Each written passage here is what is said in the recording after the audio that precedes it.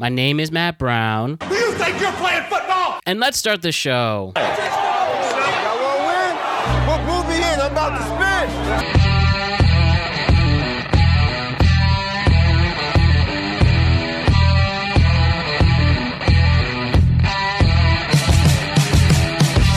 What's happening, everybody? The world is a better place because you are here to join us. My name is Matt Brown, and I am the host of the Productive Conversations podcast. It is Thursday, October 28th, 2021, and we have great information coming at you and great content to consume. We're going to talk about the NFL. We're going to hang out with some of our great buddies. It's going to be a great time. But before we get into that fun, don't forget to like and subscribe to the Productive Conversations podcast on all podcasting platforms and YouTube. And don't forget to check out exclusive content regarding this show on productiveconversationspodcast.com. And don't forget to check us out in the world of social media. We're on Instagram at Productive Conversations Podcast. We're on Twitter at PodConvoPod. We're on TikTok at Productive Conversations. So, NFL kicking and rolling. Teams are striving and diving into oblivion. And, you know, we have the best of the best to break it all down for you. Two great friends of the show, Alex Ranelio and Alex Young, are on the show this week to break down everything that the NFL has to offer at this moment. Tom Brady not slowing down at 44 years old. He just had his 600th touchdown and is possibly on the verge of winning 8 Super Bowls already. We'll see what that goes. New York teams are just giving us headaches, even with the great Giants win last week. Do we have enough to be confident that they can be competent for the rest of the season? And the Jets are just being the Jets. They're one of the worst football teams I've ever seen. We're going to get into that. We're going to talk about Ja'Marr Chase and Joe Burrow being the great combo that they are. The Raiders are still holding it down. The Chiefs are collapsing. So much fun in store for this NFL show. So lots to do, lots to discuss. So let's get into it right away. Alex Ranelio and Alex Young, a tale of two Alexes. It's your guys' turn once again. Let's talk football. Here we go. This is a very productive conversation.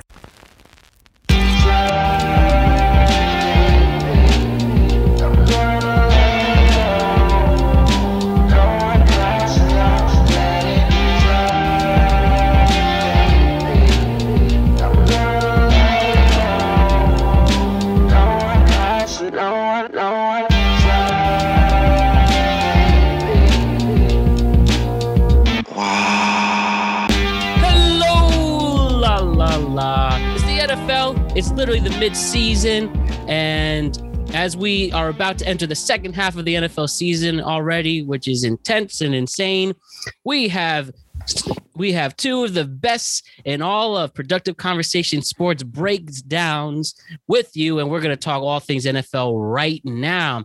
So first, our good friend, Alex Ranelio. What's up, buddy? What's going on, man? How are you? It's great to see you. Love the vest shirt combo right here. For anyone listening, it's a beautiful yellow bust shirt and a Raiders sweater. It's great. And then we have another Alex. Our great friend Alex Young is on. Alex Young, what's up? What's up, Matt? What's up, other Alex? It's kind of funny. We have the U-Heart connection going on today, so it's going to be exciting to have this U-Heart football, NFL connection here. So I'm looking forward to our conversation today. Indeed. And there's a lot of headlines to address, lots of predictions to make, and lots of football to talk about. So where do we start? Why don't we hit home? We'll start with our fandoms first. So with that, when it comes to New York football. Now, if you asked me 2 weeks ago, I would be panicking. I would be angry. I'd be cynical. But when it comes to the New York Football Giants, the team me and Alex love, they did win a game against the Carolina Panthers this past week. And with the collapse of the Chiefs this year, which we'll get into a little later, this Monday's football game looks more appealing.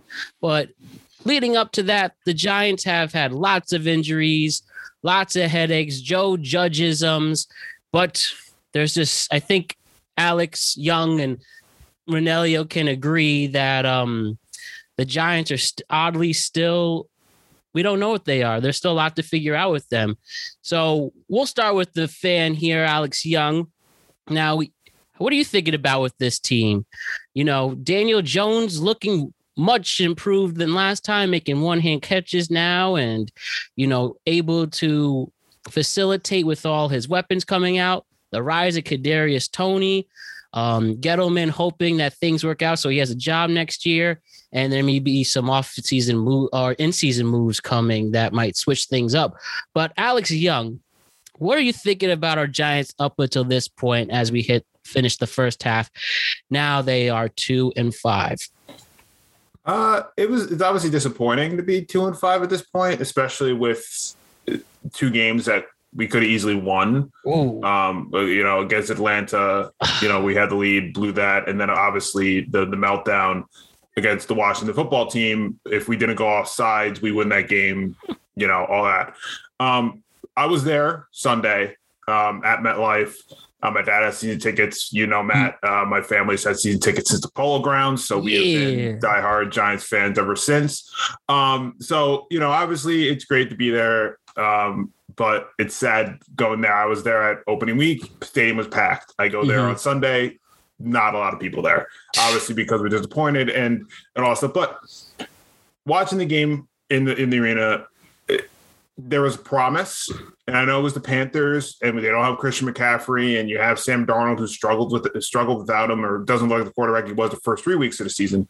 But it looked like the defense finally came alive, and that's something that we've missed for the first 2 weeks of the season. The defense was supposed to be our anchor, and then the start of the season, our defense is our problem. We can't get off the field. And on Sunday, that was a whole different thing. We were just all over Darnold, caused a collapse in the pocket and everything. So there's promise there. But overall, like you said, there's still stuff that we don't know. Daniels looked great at times. And I know you talk about the one-handed catch. That was nerve-wracking me to the stands. That ball floated for a half second longer. Daniel Jones is probably out for the season because that safety or whoever was coming. He was about to destroy him. So we got lucky with that. But there's been promise. And like you said, we didn't have Toney, but Toney's had flashes of brilliance. And obviously the Cowboys game we should have had him on the field earlier on this year because he's a game changer, right? So what happens when he's back on the field? Like, how dynamic can he be with Daniel? It feels like we always get our offense back, and then 5 minutes in, someone gets hurt, and it's unfortunate. So, like you said, it makes Monday a lot more appealing because, like you said, the Chiefs aren't looking great. Their defense is looking all over the place. And coming off this game where the defense looked good, the confidence is going into Monday night. So, we don't know. We could walk away out of the Chiefs game 3-5. I think we could win. I think it's a game we can win. I don't think, a lot of people it's the Chiefs, it's Mahomes. We're going to lose. I think there's a chance the defense comes to play on Monday night. I think we have a chance to walk away with that. So, overall, it's been disappointing, but like you said earlier, we still don't really know what this team is yet. So it's going to be interesting to see the next few weeks what this Giants team is. Remember, they're playing a quarterback in Mahomes who has the most interceptions in the league. Everything that can go wrong seems to go wrong for the Chiefs. And we're playing with house money. The Chiefs have everything to lose if they lose to this generation's Giants. And oh my goodness, talk about momentum shifts. How you feeling about, the upgraded line, even with Nick Gates' absence? It seems they're protecting Daniel much better, and maybe things are coming around with them too. You think you liking what you're seeing out of this line? I am. There are some times where you see plays bust, and it tends to be when Nate Solder is on the field. And I know we pay him a ton of money, but it's like that's why he's on the field when he shouldn't be on. But he shouldn't be on the field because defenses target him. But we see when Daniel has time, he can make plays. He can make the throws. He's not running for his life, And we see that this year. And the mistakes are down. I know the outlier of that Rams game, that defense is unbelievable, as we all know. But when he has time in the pocket, he's making these big plays. He's getting the ball out where it needs to. It's on time. They're accurate. It's all what we want. And, we're sometimes taking shots downfield. A lot of people forget Daniel has one of the best deep ball arms he's one of the best deep ball accurate quarterbacks in the league. Last year he had, a really good percentage of throwing the ball 20 yards down the field. So when we take those chances, it seems that they work out. Right. So, I know there's times where we're like, what the hell is the offensive line doing? But then there's games like the Panthers where Daniel's not getting hit as much against a strong defense, and he's making all necessary plays. I know the stats, if you look at it, he didn't blow anyone out of the water, but he did everything that like necessary to win the game. And that's all we want, right? We want this offensive line to give Daniel and the rest of this offense a chance to make plays, to keep us in the game. And, you know, so far it's okay. Do I want the offensive line to be better? Should have been upgraded since Gettleman's tenure? Absolutely. We should have better names than Nick Gate, you know, before Nick Gate got hurt, and, you know, the Shane Lemieux and the Hernandezes and all this stuff. When you have Andrew Thomas, who unfortunately got hurt, and he was finally coming around too, and he's looked great. If you only have him as like your stalwart, like he's the future, right? Like all of us this year were like, wow, he has really stepped up. He's our future. That's a problem. You don't need, you know, it takes a whole offensive line, not one left tackle, to make everything work. So, you know, has it been better than I thought it would be? Yes, but due to, you know, upgrades need to be needed. Yes, for sure, as well. You know, there definitely needs to be stronger people on this offensive line going forward, because we see when Daniel has a pocket, he can make the plays and be a franchise quarterback that we have expected him to be. And just one more quick thing is that I'm finally happy Giants fans are trying to turn around with Daniel Jones. I know our patience was running a little thin, you know, towards the end of last season, but him coming in, we need to see improvement, right? We need him to show that he could be our guy. And when we have that offensive line clicking, he shows that he's our guy. He can be the guy that we have going forward. We don't need to take one of our 2 first-round picks this year and pick a quarterback. I think Daniel could stay in. So I'm happy that Giants fans are finally realizing that it wasn't a Jones problem. It was Gettleman's failure of giving him an offensive line to work with. So I just wanted to make that quick point real quick for the Giants fans out there that still are hating on Daniel Jones. Absolutely. And like you said, this team should be 4-3 if things, you know, finally went in our favor. Now I'm looking at the NFC standings. There's only 6 teams who are above 500 out of 15. Now, say in a perfect world, we pull off this humongous upset and the Vegas people aren't believing in it. There are 10-point underdogs. But again, team has been improving on the offensive side, and in a defense where we really need to step up. You know, we lost Jabril Peppers and, you know, Bradbury, though, on top with that, those injuries, we like Azeez is looking good. You have James Bradbury, who was looking like a bust in the beginning of the year after going to the Pro Bowl. He got his pick last week. Like you said, anything could happen while the Chiefs are collapsing, and there's just stuff to look forward to. And if things pan out a certain way, who knows if the wild card will be qualifying for a wild card spot coming to next month. And transitioning to that, we talked about one AFC West team that the Giants are playing. Talking about another one for our Raiders expert, Alex Ranelio. Your Las Vegas Raiders have been in the news quite a bit, but after Gruden quits, and could you just remind the interim coach at the moment? Rich Bisaccia. Rich Bisaccia is undefeated so far at 2-0, and now they're looking like probably at this moment the best team in the AFC West. Yes, sir. You know, compare that, and that you'll all really have the Chargers to worry about. How you feeling about your revamped Raiders now that they're not getting as much media scrutiny at the moment, and now they could just focus on football? And by the way, our teams will be playing each other next Sunday too. So, sir, no hard feelings if we stomp you guys in Jersey. No, I mean, this team looks motivated. You know, it's like it looks like a burden of weight has been lifted from the team and their expectations under Gruden. The front four has been outstanding. You know, since the week that Gruden was let go, you know, Max Crosby's has been on fire. He had 2 tackles and a sack this past Sunday, and he had 3 total sacks against Denver the week before. And Perriman and Abram have been, you know, basically just tearing up that secondary. I mean, when they load up in the box against the run, they've been all over tackles. And Abrams played a lot more conservative this year. I felt like he was gambling on a lot of the secondary plays where they were getting beat on defense last year. So that shows a lot of growth. And again, you know, I've been cautiously optimistic with this team because every year we know that they have a hot start. They go 6-2, 6-3. They nosedive after week 9. it's really, driven me near a dead pulse in years past. But this team looks different. They look really hungry and really motivated, and Carr looks free. And he's starting to look more like an MVP, like caliber kind of candidate when he was on that path in 2016. So, and the one thing I've noticed too, since 2 weeks back when they played Denver after letting go of Gruden, Greg Olsen, the old offensive coordinator, is really like dialed up a lot of stuff. You're seeing a lot of mixed packages, a lot of empty backfields with a 5 receiver set or a 4 receiver set, and then you're seeing a lot of split backs out wide.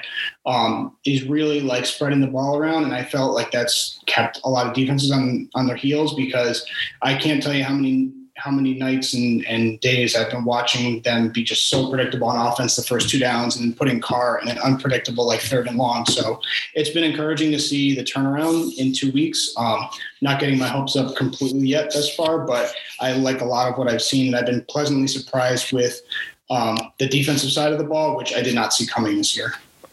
Cool. Now, another question I have for you, Alex Ranelio.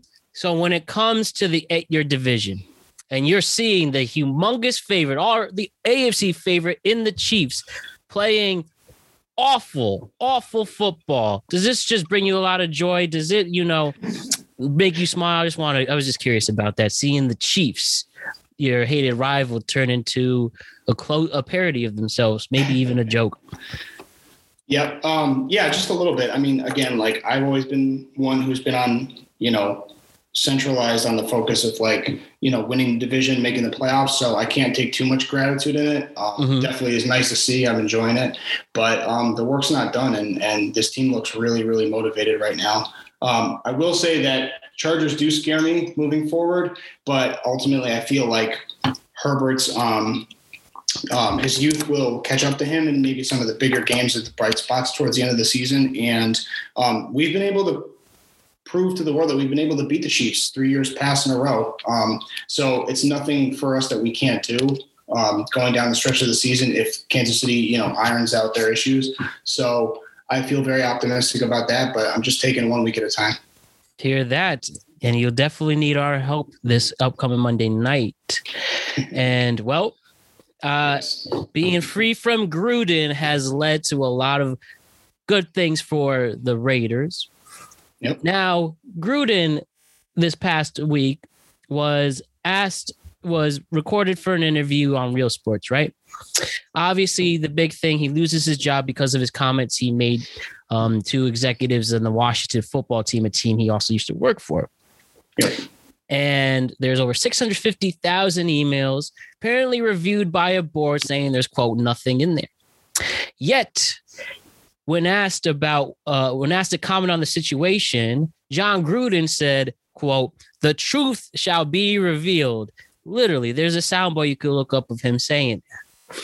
Now, what's going on, if anyone doesn't know, the Washington football team is executives, especially owner Dan Snyder, is being investigated for allegations of having a toxic workplace environment, which includes allegations of sexual misconduct, treating people poorly. Just an awful situation while they are not winning games, even though they ironically won the division last year.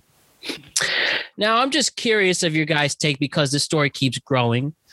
I believe the Players Association asked for the release of all 650,000 emails. I know the owner of the Ravens, Mark Davis, it was literally just reported as we're recording that he's asking for it.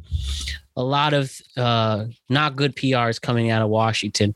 Now, I'm just curious for you guys, and I'll throw it to the floor over wants to start. What do you think of this whole situation? Do you think that Roger Goodell will do an Adam Silver and remove a toxic owner like Adam Silver did to Donald Sterling for the Clippers at the beginning of last decade or middle part of last decade?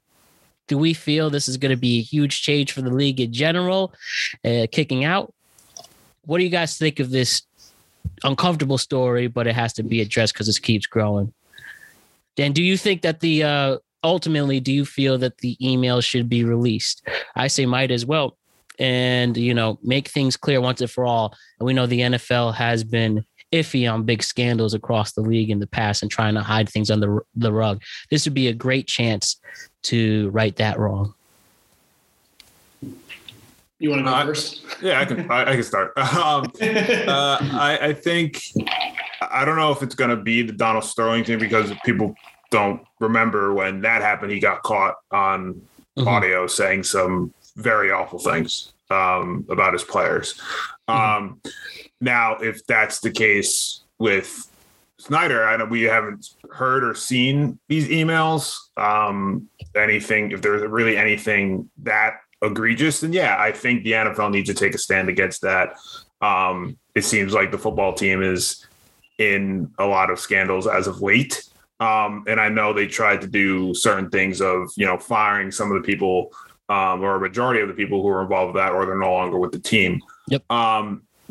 So if that's the case, then yeah, but I think with this whole thing, there has to be some sort of league-wide mandate going forward about the work environment, because time and time again, we hear from different organizations across different sports of this hostile work environment, and it really, it needs to stop. It needs to end, because it's taking away from the league as a whole. So I think that's what we might see going forward.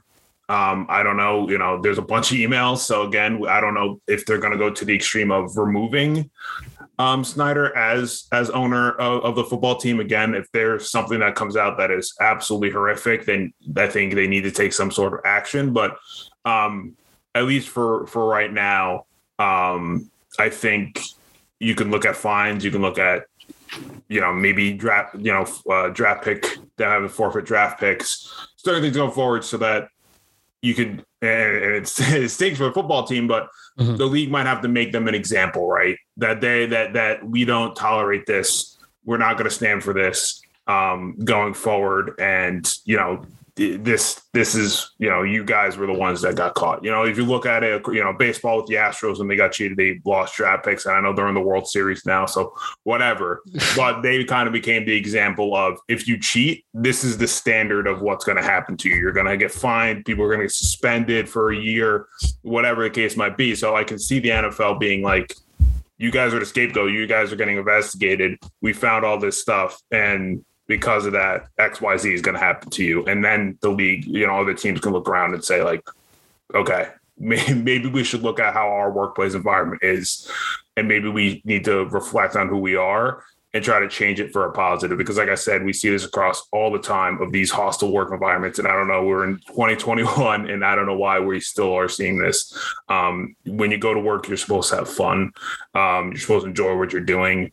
And if not, then you're getting picked on or harassed or some of these awful things that you hear. It's just like, how can no one take a stand? So I think now it's time for the NFL to be like, you know what, this is it. This is done. Going forward, this is what's going to happen.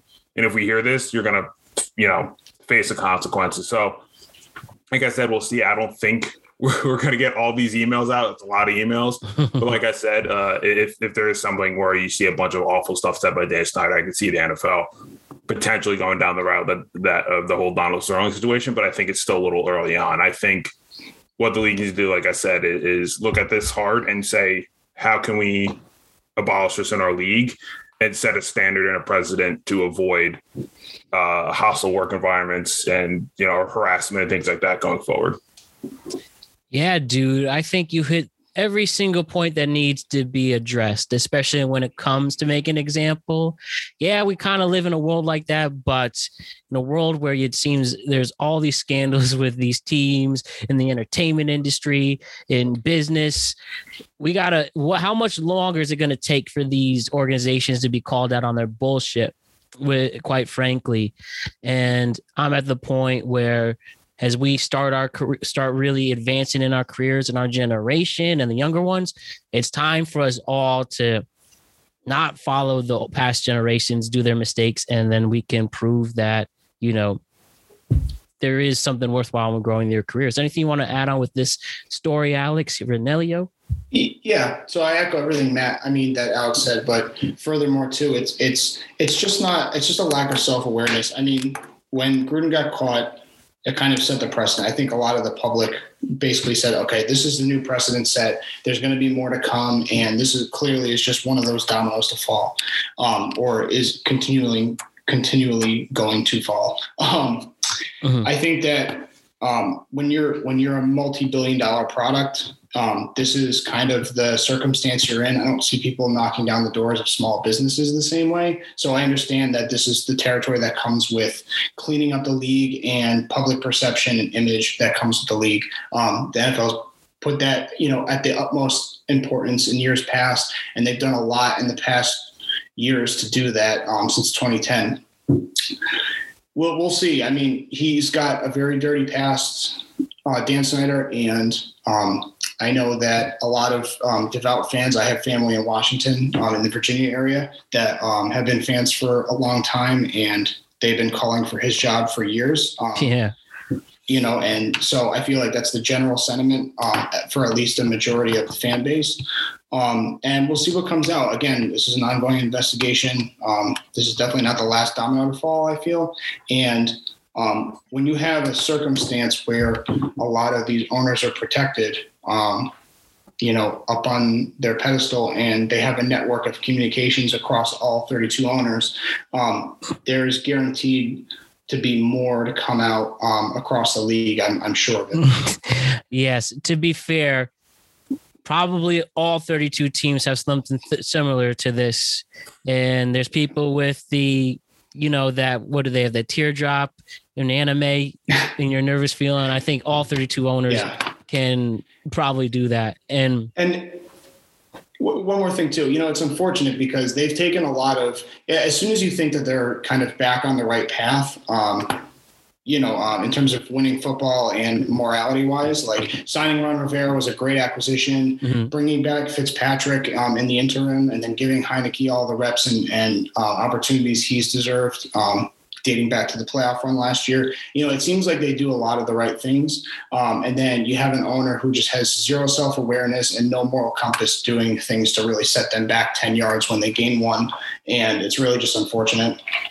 Yeah, this will probably be an example of karma really coming back. The bigger they are, the harder they fall.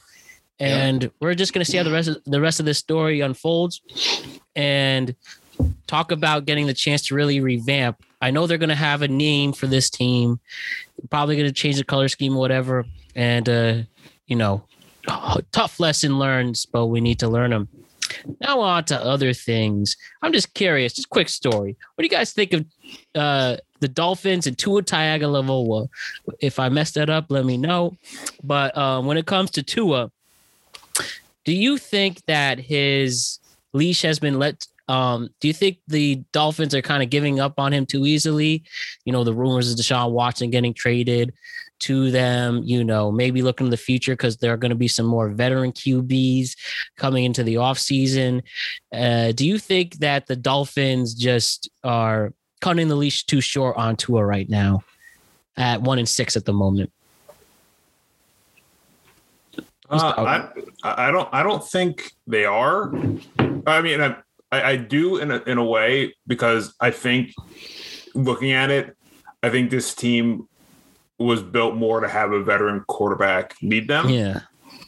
Which is why you always hear Deshaun Watson. I know he's going through all the crazy legality and all that stuff happening right now. So who knows what happens there. But I think Tua has shown that he can be a decent quarterback. I think his stat line in the last 2 weeks hasn't been horrendous. Yeah, he has improved. What I should have said to Samander's eyes, do you think the Dolphins will cut the leash on Tua? But you were saying? Yeah, I think they will if something dramatic happens with Watson and they're able to get him and allow him to be on the field. I think that's when the Dolphins will move on. But it's weird because I think he can be good, and I think this team is just not living up to the expectations. Their defense isn't there, and I know that they played great last year. And I think also the thing with Tua too, and I think this is why the Dolphins will be are thinking of moving on from him, is because of the injuries. Yeah. That he just can't stay on the field. It's happened since his time at Alabama, and then they thought maybe it would change the NFL, and it hasn't changed the NFL. So it's like they can get a guy, like I said, like a Watson, who's just been proven to be able to stay on the field and you have to give up Tua and draft picks and whatever to do that, then I think they'll do that because they know that going forward, they have arguably a top 15 quarterback in the league. And they can just move on from Tua and do that. But I think that's really what the Dolphins are thinking, is that it's like whenever he seems to be making progress and we potentially have chances to do well, especially this year, he's gotten hurt. And then they don't have Fitzpatrick there anymore to try to be a game manager, to try to win games. And then it becomes a mess. And then that's why they're 1-6. And I know in these last few games, you did lose the Jags on a late field goal last week. But he's looked good. He's looked good at times. I thought he looked really good watching the game in London, coming back from a rib injury. But I think that's the key thing for the Dolphins and why they're thinking of moving on, is because they never know if he's going to stay healthy. And if you don't have a guy who can stay healthy, who's supposed to be your franchise quarterback, you're not going to succeed in the league, which is why I think they're always in the talks for Watson, because they know if they bring him on that this team is going to be completely different and they have a chance to be a contender in the AFC East. Yeah. As long as Watson gets his name cleared, that would be a big game changer for Miami in their future. Alex Ranelio, do you also feel the Dolphins are may or may not be doing the right thing if they cut the cord? Well, I don't think it's a matter of right or wrong, because it's a production league. It's a performance-based league. It's all in merit. So I think that I think Brian Flores and that organization has actually already made their minds up. I think that they're kind of like what Alex said. I think they're trying to actually wait for the right moment when his stock value is highest. That way they can get more for him from Houston. I know Houston's been asking a haul for Deshaun Watson. So that's going to be like an interesting interplay before November 12th. That means that if I have the math right, they only have 2 more weeks of football until then to get to look better on the open market. Yes, week 9 is Miami's the deadline. Yeah, so I think right. So I think that they've already made their mind up. I just think that they're trying to really buff up and spruce up his market value right now. It's too bad because the circumstances that they drafted him, and he was already damaged goods coming into the league, and he was already undersized. So when you don't have your health or your size, your mechanics are, you don't really have much of a chance, It's one of those things, like if Baker or Russell Wilson came into the league or Drew Brees came into the league already injury prone and already had an injury that was career threatening, I think a lot of people would second guess drafting him, and they would be sure to move off him sooner than later too. Yeah. So we like our buddy Mike Francesa, but when he anointed that Tua's going straight to the Hall of Fame, you knew that this was not going to work out. But again, another thing time will tell, and this is probably his 2 most important weeks of football for Mr. I'll try again, Tunga Vailoa. There you go. Tunga Vailoa. Very nice. Okay, and they go up against. They go up against. They don't have a bye. They go up against the Bills, that's a loss. And then, according to this, they're actually going to play the Texans, so that will be an epic battle. But maybe he won't have to leave the have to take the flight back. Maybe he can stay in Houston after that game. Well, I don't know if they're playing in Miami or not. If they're playing in Houston, that'd be hilarious. And they can trade. It's like, you're here now. You're good. I don't know if they're playing in Houston. If they are, that'd be hilarious. Yeah, that was like in the trade deadline this year. Who was the team? There was a player who just switched dugouts. They do something like that. And yes, that game will actually be just one moment. That game is going to be in Miami, so you could just ride back with them. Yeah, sure, yeah. And just when you come to 1-win teams, the New York Jets, this might be the worst 1-win team at this moment I've ever seen. It is crazy how awful they are to watch. The Jets. Robert Saleh doesn't looks like though he's a rookie Robert Saleh is a rookie coach, and he doesn't know what the hell he's doing. None of his personnel. Zach Wilson, looks like my brother Tommy's worst days. And Tommy's, playing at Wagner College, and at least Tommy looks more confident when he's playing in his development games. It's just, I should say he looks more. See, the Jets are making me not think straight. So This dude doesn't look confident when he's played. He has a lot of right things to say, but with the exception of Mekhi Becton, everything is awful about the Jets. Guys, is this just this never work for the Jets? You could argue that they can restart again. And I'm baffled. What do you guys think of the awful Jets? I'll start again with this one. It's kind of sad for Jets fans because they had all the confidence, and I feel like this is like the Sam Darnold all over again, where they had the confidence. Oh, we have arguably our guy, worse we have our too. guy, and it's definitely worse. It's just that this team. It looks like, and I know a lot of people are saying this. It's like when everyone's talking about the Titans later on in the season, everyone's gonna be like, "How the hell did they lose to this Jets team?" And it's looking like less of impressive win week after week. Like, that's sad. When you beat a quality team and it looks like awful a few weeks in, like, oh, like it doesn't even matter that you beat the Titans, but everyone's gonna question why the Titans lost to you, right? So it's a disaster. It really is. And I understand. Robert Saleh is a rookie coach, the offensive coordinator is a rookie offensive coordinator, same thing. They just don't know, like they don't know, look like they know what their next steps are. They just look very deer in headlights, that they're way over their heads. And I think as much as I love Robert Saleh, and a lot of people love Robert Saleh, it's just that it looks like like I said before, he looks like he's in over his head. He doesn't really know what he's doing on the sidelines. When we're the Giants, on the Giants side, it looks like with Joe Judge, it's like, for a few weeks, and I know we didn't have a great first year with him, but it looks like we knew like what the continuation, what the like maturation process he wanted, right? Like what we were seeing week after week from him. It looked like he wanted something different, and it still looks as a second year coach, he's still like week after week. And I know we have our Joe Judgeisms, but it's just that results are the most overrated thing. Yeah, there's that, but it's like.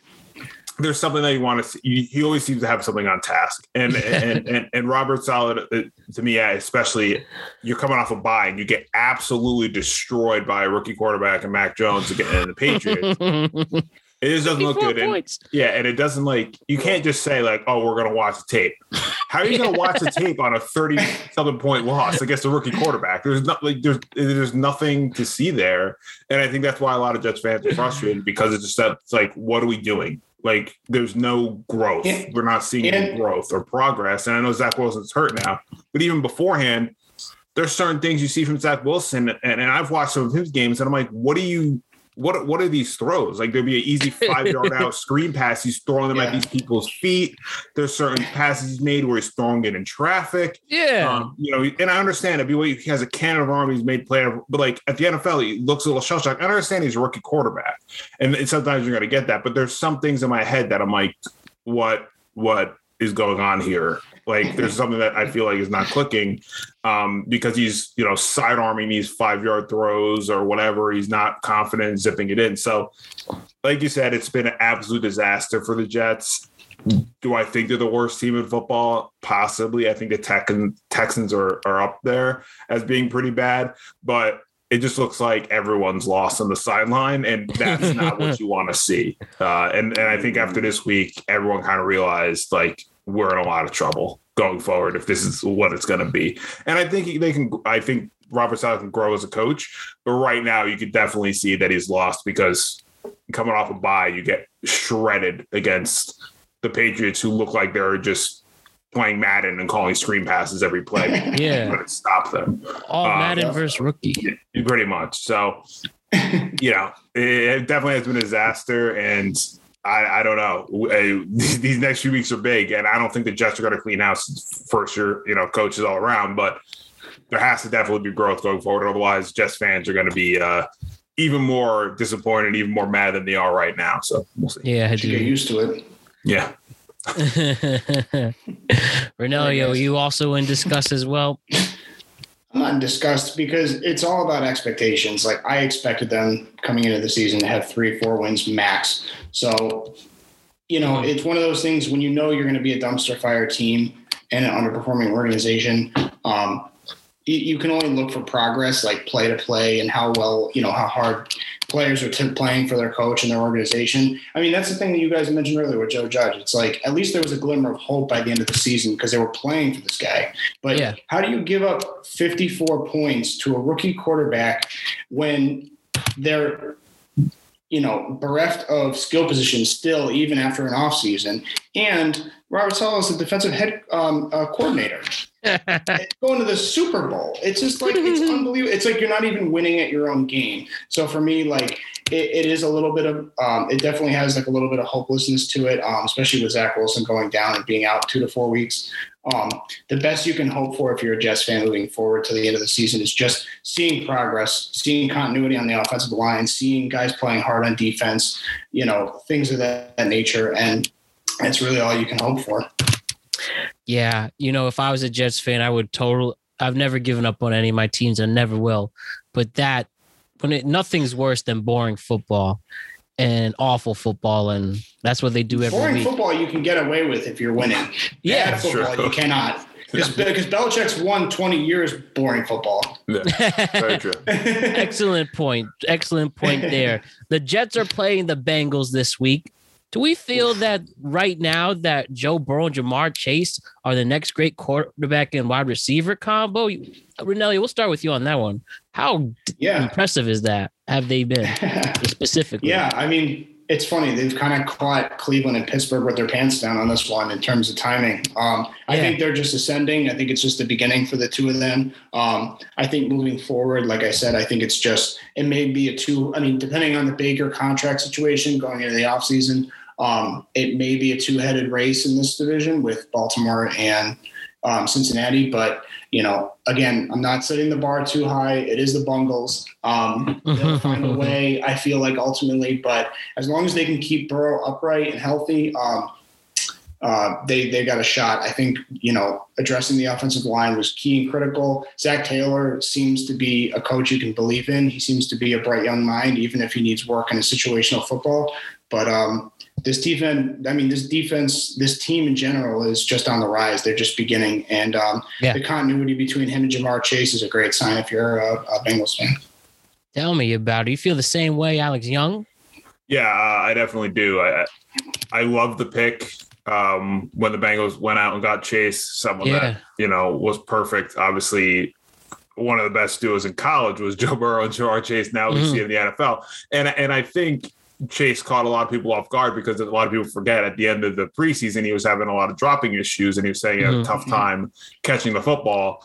And now we're, a couple weeks in and he, I think, set the record for like most receiving yards in a 6-game span for a rookie. Yeah. So definitely doesn't have drop issues anymore. You can see that football perfectly. And I think they're definitely the duo to look out for going forward. And like Alex said, I think the Bengals ascension came a lot earlier. I think people thought they were a year away. I think a lot of people thought Burrow, Chase, they'll develop their chemistry next year. They'll be contenders. Now they're battling with the Ravens, and they beat them pretty handily on Sunday to prove that they're not a pretender. So I think this is a team to look out for. And I know it's Cincinnati. You never know what can happen. But like Alex said, you keep Joe upright, you keep him healthy. That defense is playing a lot better than a lot of people thought.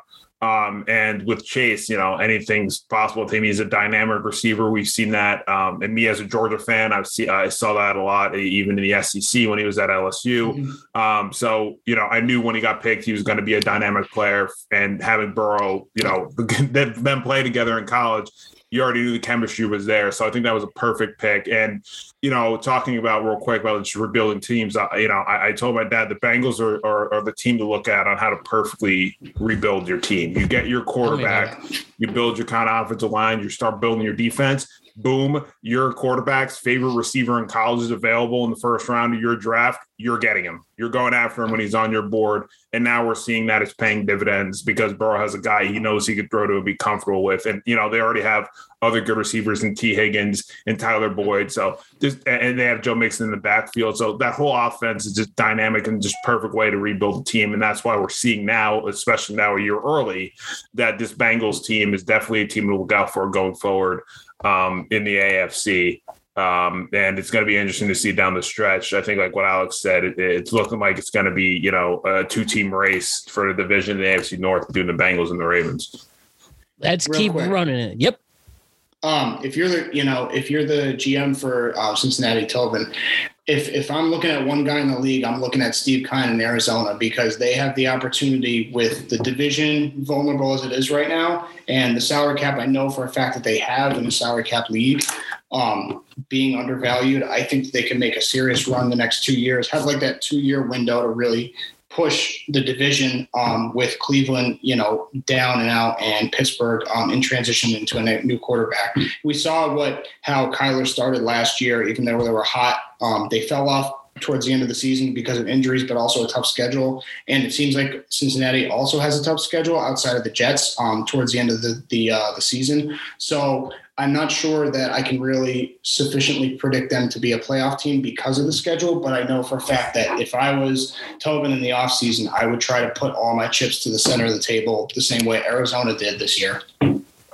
Hey, it proves. And if you get, they made the big signing, J.J. Watt was a big move. If the Bengals can just get a true big defensive player, they could get a Vontaze Burfict, but not an asshole type of player with that type of impact in the secondary, then the secondary specifically, or if they get a great pass rusher in there, it's going to be an exciting time, especially, who knows where options are available before the deadline or on the off season, especially if the Chiefs are having a bad time and say they keep collapsing. Maybe you bring in a Chris Jones or Tyrann Mathieu if they realize that they, shit the bed and, need to get rid of them assets. As you said, the Bengals can there's just a few more moves in the front office away to being an elite team.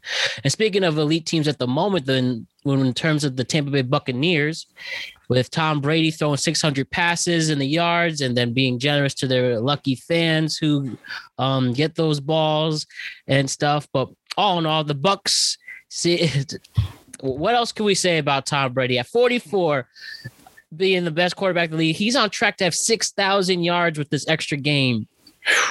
I mean, I'm speechless. What do we do? We're just going to, until Tom Brady feels like it, to call it a career. Is that the point where we're at it right now? I mean, what until the supermarkets run out of avocado ice cream. That's our only hope, I guess, right? Yeah. I think Tom Brady is just a god. I mean, people pretty much this is going to be a hard thing to compare different eras, different sports, but take Jordan's peak in the 90s and how much influence and dominance he's had. Arguably, with his sport in this era, Tom Brady's the most dominant athlete we'll ever see in a generation. I mean, possibly. Geez, what is there anything to say besides just being in awe? And if anyone says he sucks, you just don't know anything about sports, competition, conflict. Tom Brady, huh? Right, guys? Yeah, it's insane. I don't know if you guys saw the Hertz commercial recently with Tom Brady, where he's like acting like he's a robot and he's like plugging in and charging up. It's pretty funny. I gotta see that. Yeah, and it's pretty much what he is. He's a robot, right? And to me, we've been blessed, I think, with the two greatest primes in sports. I'll say two names, and Renee, you're gonna like this, but one is Tom Brady for football. The other is LeBron James for basketball. I thought you were going to say Brian Scalabrine. No, those two guys are an example of the greatest primes we'll see in their sports. We've never seen a guy, especially like LeBron, who comes in at 18 and now he's past 35 and he's still dominating the league as he is. And it just shows how much they care about their body, because LeBron spends a bunch of money on his body. Tom Brady spends a bunch of money on his body because they care, because they want to continue in this league. They want to continue their greatness for as long as possible. And it shows, if you look at them, both of their mentalities, is that they want to be known as the greatest in both their sports, right? But especially if you look at Tom Brady, just his career path is insane. His story is insane. Everyone's doubted him. And now he's going to, when he finally hangs up, he could be 55 at this rate, the way he's playing. He could be 55 and to finally to hang it up. And no one's going to touch any of his records or anything at all, because that's how great he is. It's just insane what he's doing. I don't think, especially in football, I don't think we're going to see this again. I think we're all been blessed to see the greatness. I don't think we're going to see another quarterback go for 600 plus passing touchdowns and be 44, 45 plus and be as dominant or still be as good as he is right now. And he's showing that he's not slowing down, which is scary. Like you said, he can be playing for another 10 years the way he's playing right now. It's insane. It really is. Man. Yeah. Yeah, I mean, I'm out of words to describe him. I mean, he's just unbelievable. He's the true, teamsman quarterback. That's the thing with the NFL that's so interesting and unique across all team sports is that not only is it a complete meritocracy to the utmost, but it really requires a lot of leadership and sacrifice even more than any other sports. NBA, it's about the stars and there's a lot of isolation circumstance within games. Baseball, it's a lot about pitching. And then, you got hockey, you get the idea. The point being is that it's really based on how you work with others, how you get guys to be inspired to play with you and for you. And then just having the foresight and the self-awareness and the nutrition, it's the likes. I think the likes of Brady between the ears is probably something we're never going to see again because everybody remembers that horrible 40-yard dash. That's going to be ingrained in my mind forever. But the fact that he was able to overcome that. And of course, I mean, for being with a defensive-minded head coach for 20 years and not having skill position guys, it's just incredible, And I understand, he's been very fortunate to have evaded injury for most of his career besides the 1 year when he got hurt against Kansas City first week of the season. But, the game has changed. He's been very fortunate timing situation with how they protect the quarterback as such. And he's just taking full opportunity for that moment because a lot of guys could hang it up when they choose to, but he's saying, look, I've never been more protected in my life. That's a big factor. I have the opportunity to really, squeeze this fruit juice dry. So, it just, kudos to him for that, for having the self-awareness. And I just don't think we're ever going to see a leader like this in our lifetime again. Toss and turn, lesson learned. Tom Brady shows what you do if you truly focus, put everything in your craft. So take it from him. And I guess the last team to discuss before we just think at big picture things as we wrap up. Cardinals are 7-0. Is this a legit 7-0 or is it a fake one? What do you guys think? We'll start with Alex Young on this one. I think it's a real 7-0. I think the Rams win to me was proved to me that this team is legit. Yeah. A lot of people doubted them in that game and they ended up pretty handily beating them. So it's tough because there's some games that they probably should have lost, I know, early on. But they found ways to win, and that's what good or great teams do. They find ways to win. And like I said, that Rams win was big for me to show that this team could be legit against a top offense and a really good defense as well. So we'll see going forward. I know it's the Cardinals. Sometimes they stall out. We saw, after early success last year, they struggled down the stretch and it ended up costing their season. But I think Kyler Murray is playing on another level. I've always liked Kyler Murray. And now with the additions of Zach Ertz, only making their offense even more threatening and impotent. That offense to me is like a Madden offense as well. As you have Ertz, Hopkins, Kirk, Rondell Moore, who was a stud in college. A revised AJ Green. Revised AJ Green, who came out of nowhere. Chase, that is all across the board. They have talent on that offensive side, and like I said, Kyler Murray is a special quarterback. So I think this team is definitely a team to look out for. And I think right now, to me, is a legitimate 7-0 because even though it looked dicey at times, they always found a way to win, and that's what great teams end up doing is finding ways to win. If you're looking across the board, if you look at the Giants. We're not a great team. We find ways to lose. Cardinals find ways to win. So that's why they're 7-0 right now. Jeez, people were like J.J. Watt when he decided the Cardinals. Well, this shows exactly why some people know what they're doing, and we just got to stop judging. Ranelli, what do you real 7-0 or fake one? Oh, real 7-0. I mean, you don't win 7 games in a row by accident. Even with Pittsburgh, except the last year's Steelers. Yeah. Well, the thing is, though, that one was just developmental cracks in their armor. I think that was a real 11-0 despite the fall off that they had. They were just getting exposed down the stretch of the season. Mm-hmm. That's kind of my point with this. I think this is still a season of two halves, and Kingsbury had a real drop off last year, so it's yet to be seen. But the 7-0 is legit. They look legit. I just have to see it for the course of 17 games. And I think it's still going to come down to the Rams and them in the division because we'll see how it shakes out with the Rams schedule and how they play down the stretch. I am encouraged about the growth because, like I said, it seems like Kingsbury's learned from his mistakes in the past season. So is Kyler. They're not so Kyler dependent. It seems like a really balanced offensive attack. He's not really throwing for more than 25, 30 times a game, and they're playing complementary football. So that's a huge plus. And we'll just have to see as the season goes on. Couldn't say it any better. Yeah, and pretty much we hit the big headlines. But besides, I mean, the Lions 0-7, though I think this is going to sound real weird. They're one of the best winless teams at this point in the sense that they are all in most of these games.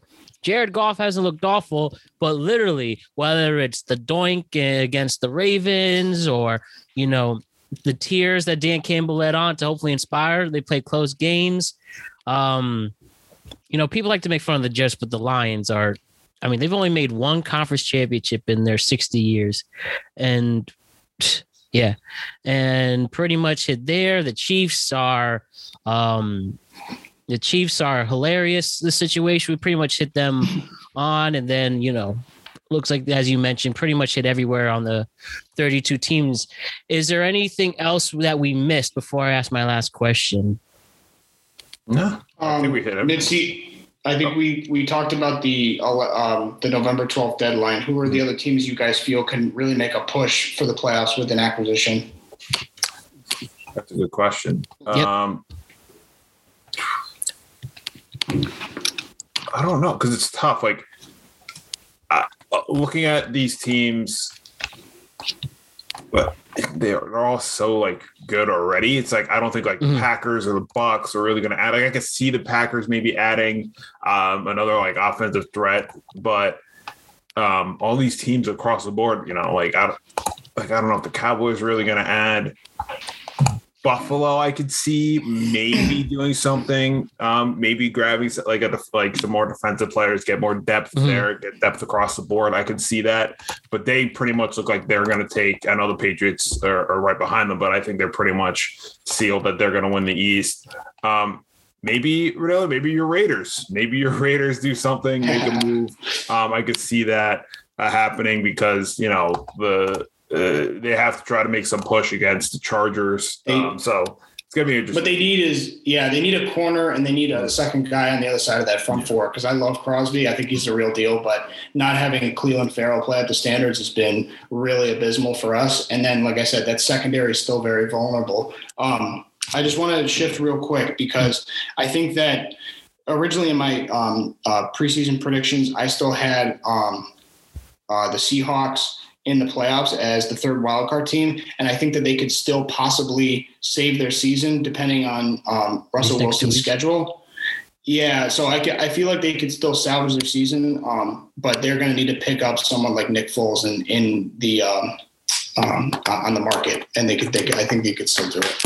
Yeah, and I think for another team worth investing, and especially if the Seahawks lose these next two games, they do have some valuable weapons. I mean, they won't go with TK Metcalf, but maybe like Tyler Lockett, maybe Chris Carson, and then I think they can go to like the Titans. Julio Jones is iffy; it's hard to trust.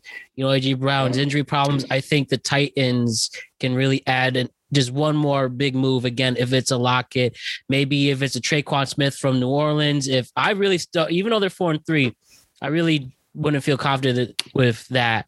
And I think if they won't make a move, but I think that would be a team worth going for. I think the Titans, if they can add just another weapon on the side, that would be very beneficial. Yeah, I think the Ravens are in the same boat too. I think they're probably looking for one more explosive guy. Maybe Jamison Crowder from the Jets. Maybe see Jamison Crowder from the Jets, possibly. But if you're Harbaugh in that offense, you got to be looking at Cleveland and Cincinnati and just being a little concerned. That's all. Indeed. My last question here before we wrap it up. This was a really good podcast. I just wanted to say that. Like, I'm gonna send this to people I sent tapes to. But it'd be hard to envision the playoff board. I couldn't tell you the playoff picture at the moment. I mean, we know who the best teams are, but the wild card teams, depending on how things go. But anyways, the season ended today. Who do you expect in the Super Bowl? AFC, NFC, and who do you think would win it if the season ended today? And do you also think that possibly that can last the next, we're about to hit November, so it can last the next 3 months? Who do you think what do you think the case would be? Like, for me, if you asked me, I think the Packers can win the NFC at this moment. Aaron Rodgers is hungry, even if it will be his last hoorah. I mean, on a huge 6-game winning streak, everything's clicking. I don't know at the moment if Devontae Adams got it cleared for the game on Thursday, but assuming he does, I really think they can go in and beat a Bucs team. They could beat a Cowboys team. I think the Cowboys will collapse. And I think the Packers will win the NFC East if it ended today. And then the AFC, I really think the Bengals and Joe Burrow, who knows, one thing leads to another. Again, this would be a stretch, and this would be also if they would get, if they could get some help, especially if things go a certain way. Why not have a Joe Burrow? They make compared to a Jared Goff Rams run. Maybe you call it fluke. I don't know. But that AFC team, things just seems to be really clicking there. And it might be a stretch, but I'll go on the record as of October 27th, 2021. You had a Packers-Bengals Super Bowl. That would be intense. And this is if things keep moving in the right direction. As we see on the faces for those listening, I have some faces. But, hey, that's why we take those big leaps. That's what I would say. Hey, let's do it, man. You want to go? Yeah, I'll grab my picks. Although, Matt, as you know, my baseball picks were way off this year. Too. Both my teams were not in by any means. I picked the White Sox and the Giants, and we all know it's Astros Braves right now. So take my picks with a grain of salt for football. But on the NFC side, I'm never going to discount Tom Brady unless he's playing the Giants in the Super Bowl. Those are the only 2 times I ever discounted Tom Brady. We're playing them in a couple weeks. I know. It should be fun. I am going to say the Bucs or my pick to make it out of the NFC. I think bringing that whole squad back on both sides is something that we haven't seen before for a Super Bowl team. Usually you lose a few guys. They brought all their key players back on defense. They're clicking, and it's obviously Tom Brady looks like he's not slowing down. So that's why I have the Bucs out of the NFC. For me, although I do love what the Bengals are doing this year, I can't pick them right now to be in the Super Bowl. I know I talked earlier, I think, with you on a way back. I think the Bills are the team to look out for out of the AFC. Although I really like what I'm seeing from the Titans right now. I know they looked a little iffy at times, and it looks like they're clicking again. Lost to the Jets. Yeah, they lost to the Jets. Tannehill looked a little weird without his. I think his offensive coordinator moved on from last season, if I'm not mistaken. So he looks at times not great, but I think the Bills are one of the most complete teams, and going to the AFC, I think these next few weeks really show that they're a top team in the AFC. I think going to the playoffs all the momentum. So I'm going to have Bucs Bills in my way too early Super Bowl predictions right now, but those are the 2 teams I really like out of both sides, and I think they're going to continue their success going forward. Mr. Ranelio. Before the preseason, I mean, I had a rematch on both sides of the bracket from last year. I'm definitely getting off the bandwagon with that. It's tough because it's such a week to week league. I would say today, gun to my head. Yeah. Oh, that's why I'm making my really bold Bengals pick, just because things just keep working right. And that's why. And that way you can be like, you heard it here first. Yeah. Exactly. So you were saying, sorry to interrupt. I apologize. No, you're good. So I guess gun to my head today, I would say Bills, Ravens on the AFC side, Rams, Bucks on the NFC. The only reservation I have with the Bucks is obviously health. That secondary is a little vulnerable, but that's what I got. Look at that. Well, a tale of two Alexes was a real successful one. Thank you so much, Alex Young and Alex Renelia, for coming on. We appreciate you both. And let's check in a couple weeks to see how close we are to our predictions or how far away we are. But either way, a lot of fun football ahead. And I appreciate you guys. Thank you so much for taking the time.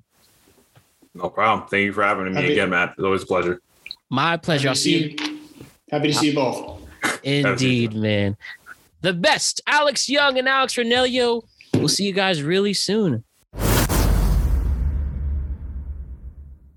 Alex and Alex, I love you guys. Thank you for talking football with me, helping us understand what the hell is going on, and giving us something to look forward to as the second half of the NFL season starts this week. It starts tonight.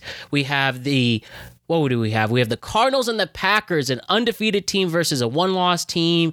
New generation quarterback in Kyler Murray to another quarterback who won't slow down, Aaron Rodgers. It's going to be an epic battle. Check that out on Amazon, NFL Network, and Fox tonight. Sorry, not Fox. The World Series is on Fox. Astros and Braves. If you care about my opinion, let's go Braves. Fuck the Astros. Glad they knocked out the Red Sox in a hell of a game, even if it was a tale of, worst case scenarios. But that's the case. NFL second half starts tonight, and we're going to really enjoy it. So we'll be back in a couple of weeks to talk more NFL action in November. But I just want to remind you to like and subscribe to the Productive Conversations podcast on all podcasting platforms and YouTube. And don't forget to check out exclusive content regarding the show on productiveconversationspodcast.com. And don't forget to check us out in the world of social media. We're on Instagram at Productive Conversations Podcast. We're on Twitter at ProdConvoPod. We're on Instagram at Productive Conversations. We're back on Monday with our buddy Dolo Ren. He's bringing back the Word for Word podcast in a solo endeavor. So we're going to promote that, check in on how he's doing, going to talk things we'll talk a little bit basketball, but we're going to just talk about things with life as someone part of the Productive Conversations basketball crew. But seriously, Dolo Ren is one of my favorite people to talk to in the entire world, and we're glad to do another episode with him this Monday. Enjoy your Halloween weekend, one of the best weekends of the year, dressing up, having a good time, be respectful, don't be an asshole, and enjoy the great festivities. Don't forget, COVID's still in the air, so take precautions as well. But besides that, enjoy Halloween weekend, everybody. Enjoy your Halloween on Sunday, and we're going to rock and roll, dance around, prance around, and we're going to enjoy the beautiful weekend, which is Halloween weekend. And what am I going to wear? With this mustache, I'm thinking either I'm going to be Magnum P.I. or Earl from My Name is Earl. Check out my Instagram if you're so curious to see what I decide at MattBrown300. So everybody, enjoy your Halloween weekend. Be safe, and let us have a great weekend in October in general. So with that, my name is Matt Brown. I am the host of the Productive Conversations podcast, and I'll see you all very soon. Be nice to your friends and family. Don't forget to check in on them, and I'll see you Monday. See you later, everybody. Peace.